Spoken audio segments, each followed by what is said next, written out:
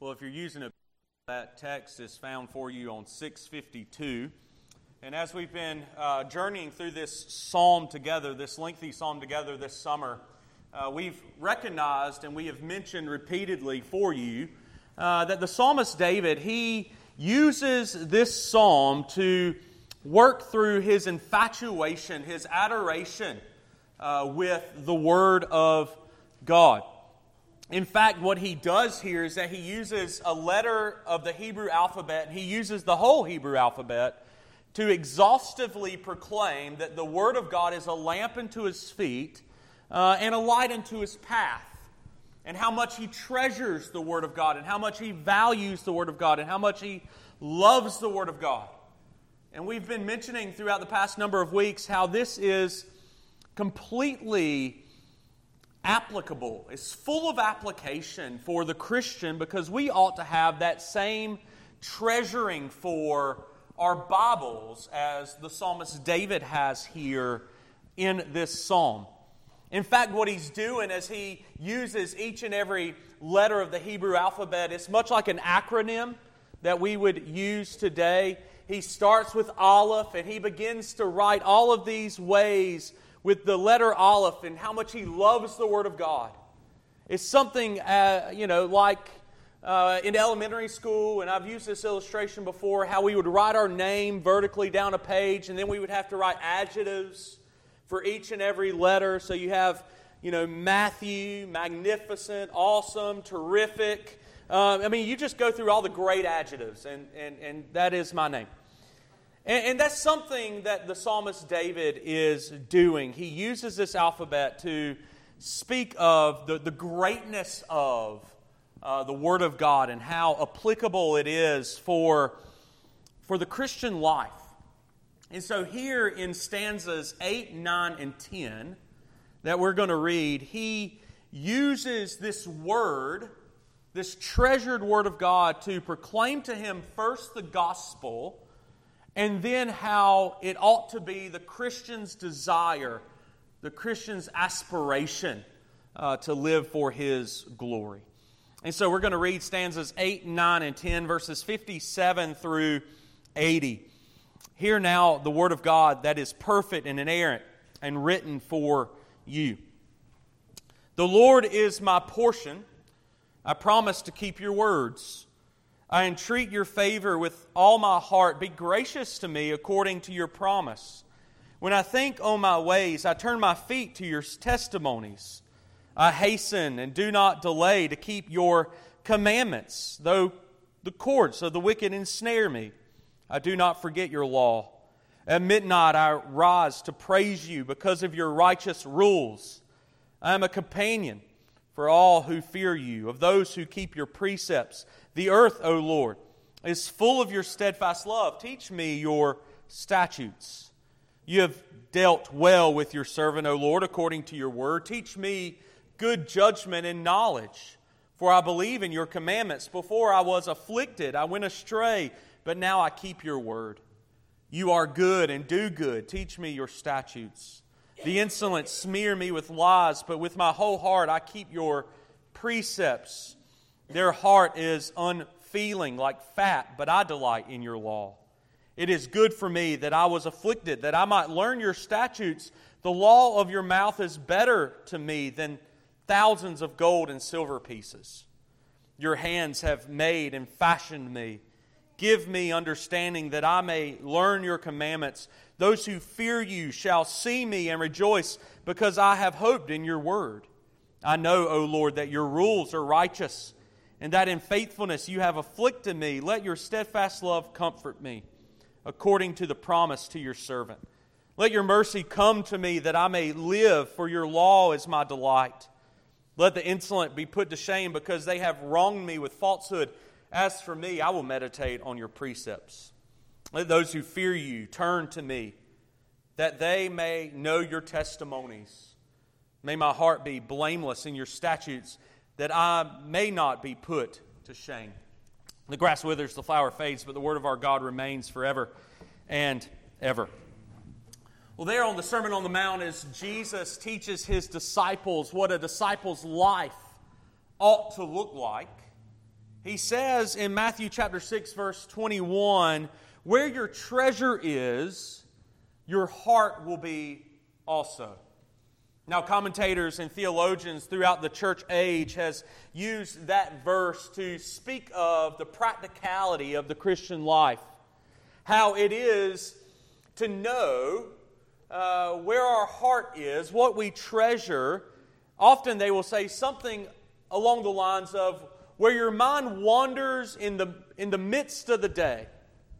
What your mind goes to and thinks about in the quiet moments of life is where your treasure is what you aspire to do or aspire to be. That is what you hold most valuable in your life. And so that verse in Matthew chapter 6, and even that admonition or exhortation from the theologians and the commentators throughout the church age, it kind of asks you, it demands for you to search your own heart and say, well, what is your treasure? Where is your heart? What is your portion?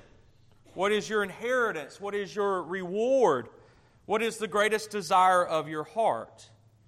Often in counseling sessions, especially premarital counseling sessions, I ask young couples what the greatest desire that they have for their marriage is. And I'm never looking for an exactly right answer. There's many different answers that they might give that are good and right. But it's always quite interesting, isn't it? Different couples aspire to be different things as a family. And yet, even though the questions are different, they all want to be something. They all want to be someone. They all have aspirations, desires. Their hearts are set on certain things. And yet the psalmist speaks of here in verse 57, the first 5 words of these 3 stanzas, that for the Christian, the Lord must be our portion. The Lord is our treasure, our inheritance. The psalmist David actually asserts very quickly. And the first thing that we need to learn here is simply this, that the believer's reward and the believer's desire, the believer's treasure, is the Lord Himself. And I really want us to understand that in 2 ways this morning. I want us to understand it first as it's a reality. It's just a fact that the Lord is our portion. And then secondly, I want us to understand that the Lord being our portion is what we should aspire to. And so think about it this way as we think about the reality of this statement that the Lord is my portion. I want you to think about it like this, that the greatest gift that God gives you is Himself. The greatest gift that God gives you is Himself.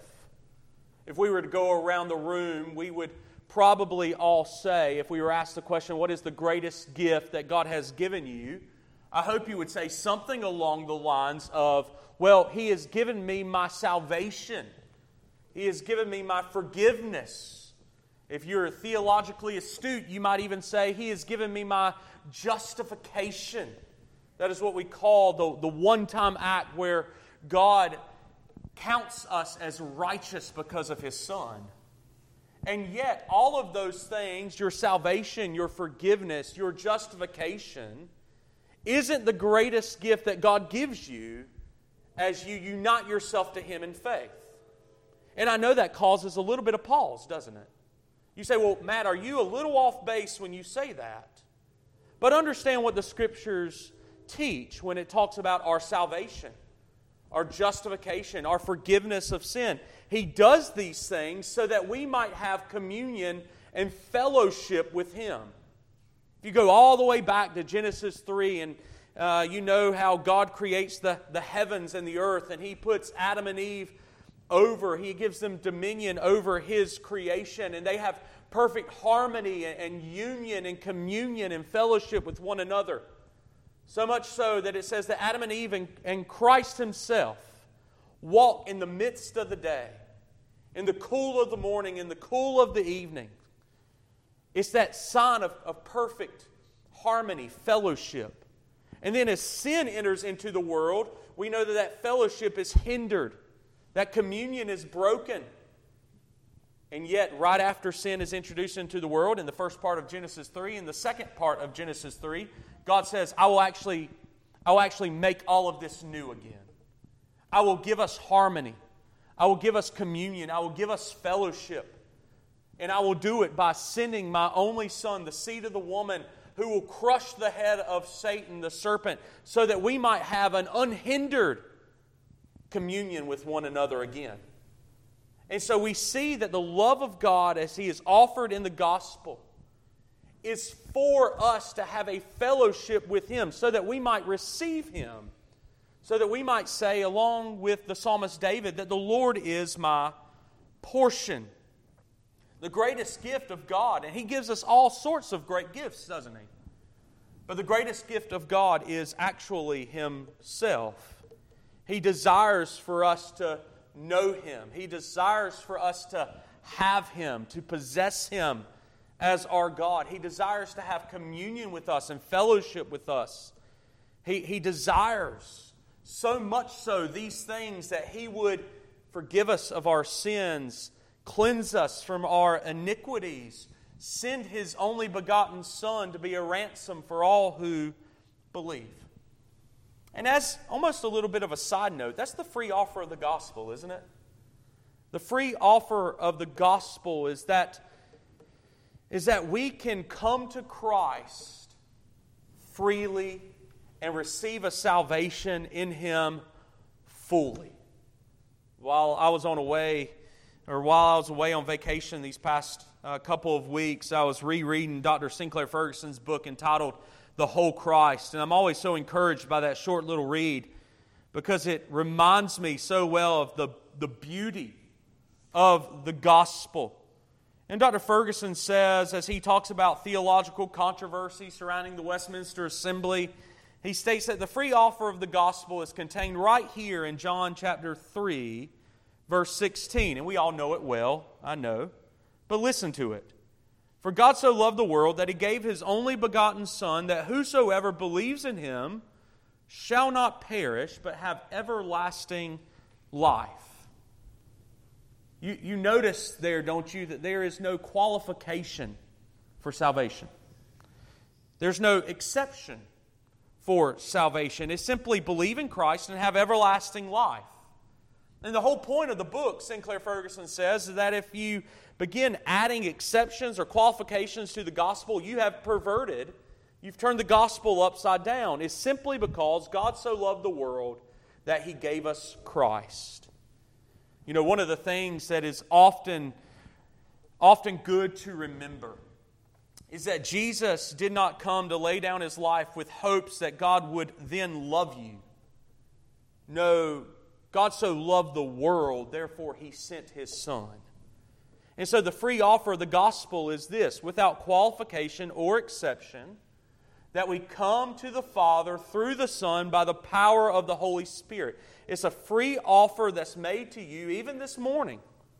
And it's a promise of salvation and an eternal inheritance, that the Lord would be your portion. That's the offer. Do we have, or can we say with the psalmist David, that the Lord is my portion? You know, I think about the covenant language that was used during our baptism, that's used throughout the Scriptures. This idea that's reemphasized time and time again, I will be your God, thus saith the Lord, and you will be my people. From Genesis 3, with Adam, to Noah, to Abraham, to Moses, to David, in the preachings and teachings of Jesus, in the preaching and teachings of the apostles, the offer of the gospel is, you come to the Father through the Son by the power of the Holy Spirit in faith and in faith alone. And so it reminds you a little bit of baptism, doesn't it? It should. Because what we affirm in proclaiming that the Lord is our portion, that the gospel offer is free and full, is that it has everything to do with God and nothing to do with us. What has Eliza done? What has Eliza done to earn her status as a member of this covenant family? Nothing. Nothing. She's a child. She's not able to do anything to earn her salvation, to earn her belonging to the covenant family. What have you done? In and of yourself, you have done nothing to earn your salvation. You have done nothing to deserve to be a part of the covenant family. But the free offer of the gospel is this: you don't have to do anything. God does it all through Christ Jesus as He sends His only begotten Son to be a ransom for many. The great Puritan John Bunyan, who wrote that great work, The Pilgrim's Progress, wrote a lesser-known work called Come and Welcome to Jesus Christ. It's a little bit of a lengthy quote, but it has a beat to it, so I want to read it all for you. It says, "But I am a great sinner, say you. I will in no wise cast out, says Christ. But I am an old sinner, say you. I will in no wise cast out, says Christ. But I am a hard-hearted sinner, say you. I will in no wise cast out, says Christ. But I am a backsliding sinner, says you. I will in no wise cast out, says Christ. But I have served Satan all of my days, says you. I will in no wise cast out, says Christ. But I have sinned against your light, says you. I will in no wise cast out, says Christ. But I have sinned against mercy, says you. I will in no wise cast out, says Christ. But I have no good thing to bring with me, says you. And I will in no wise cast out, says Christ." You see, the free offer of the gospel, the Lord offers Himself to you, and He says, I will be your portion as you are my portion. I will be your salvation if you would come to me in Jesus, so that we might have communion and harmony and fellowship with one another. And you can list the excuses in which you're not worthy to come. And yet, if you will come in faith, Christ says, I will in no wise cast you out. The offer of the gospel is free. The offer of the gospel is full. And therefore, David says, the Lord is my portion. The greatest gift that the Lord can give to us is Himself. And if you'll let that soak in for just a moment, if you think about the revelation of John as the believer enters into heaven, he sees the golden streets, he sees the river of life, he sees the tree, he sees the throne, he sees the elders representing the 12 tribes of Judah and the 12 apostles. He sees these living creatures that really nobody knows what they're supposed to represent, but they're really cool looking. He sees all of these grand things, and he says, but yet my attention always returns to Christ. So much so, the Scriptures say that the crown that we receive, the crown of righteousness, will be cast at His feet. And the clothes that we wear will be His clothes. The hymn writer says it best in the hymn, "The Sands of Time Are Sinking." It says, "The bride eyes not her garment, but her dear bridegroom's face. I will not gaze at glory, but on my King of grace. Not at the crown He giveth, but on His pierced hands. The Lamb is all the glory of Emmanuel's land." And that is the reality.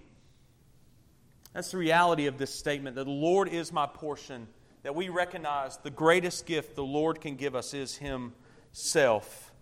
But then very quickly, there's a statement of aspiration made here in verse 57 as well. Because you notice as the psalmist David declares that the Lord is my portion, what does he say immediately after? I promise to keep your word. If we go all the way back to Genesis 3 yet again, we know that there in the first half of that chapter, there is a battle that begins to rage within the life of each and every person.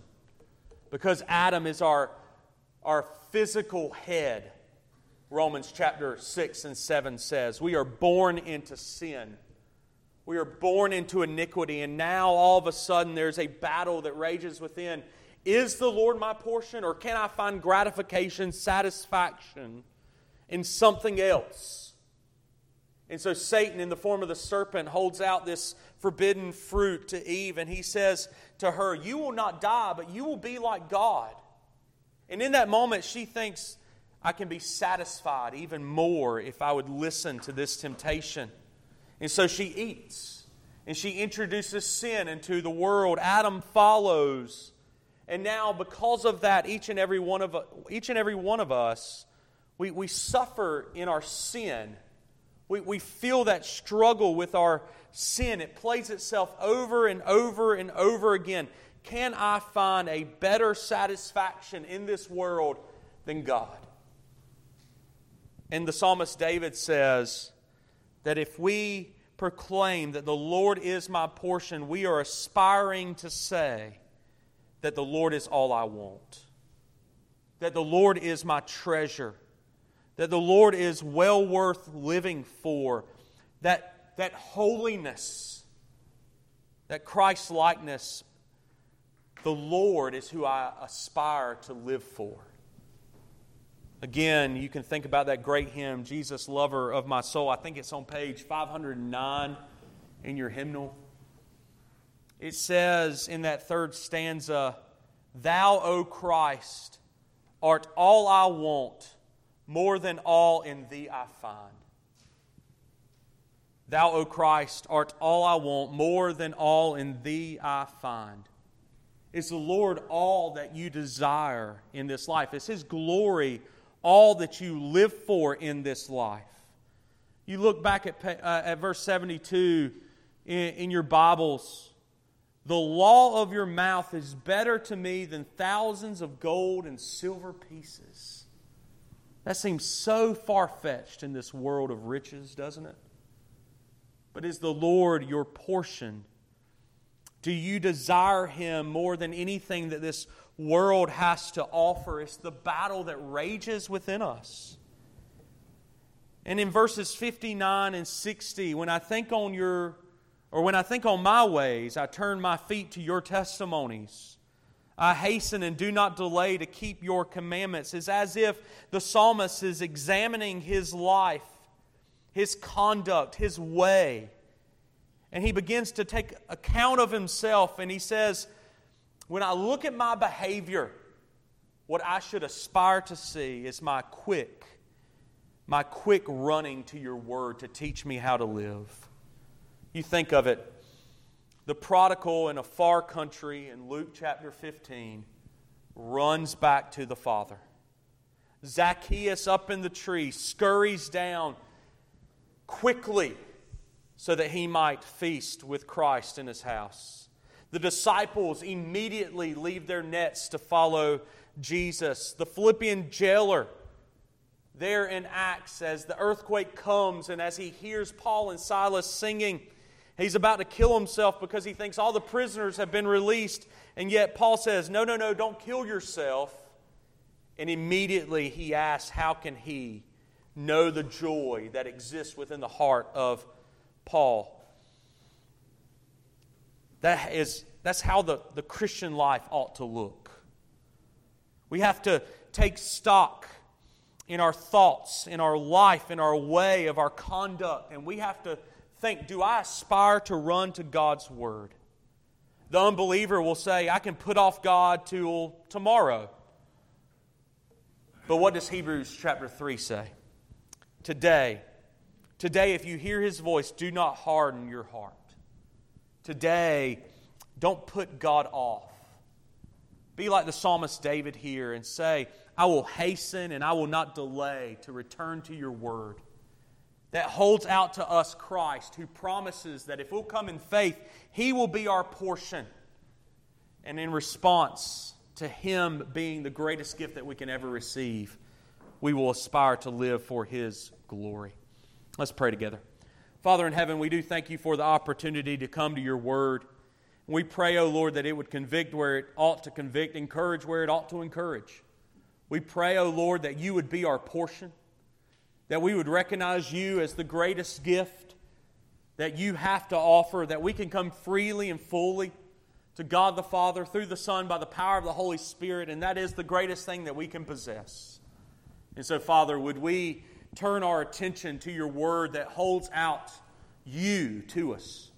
Would we respond to the gospel quickly? Would we not delay to keep your commandments so that we might live for your glory and your glory alone? Lord, through our proclamation of the gospel, through the way that we live out the gospel, would we be used as vessels to advance your kingdom? And we pray these things in your Son's name. Amen.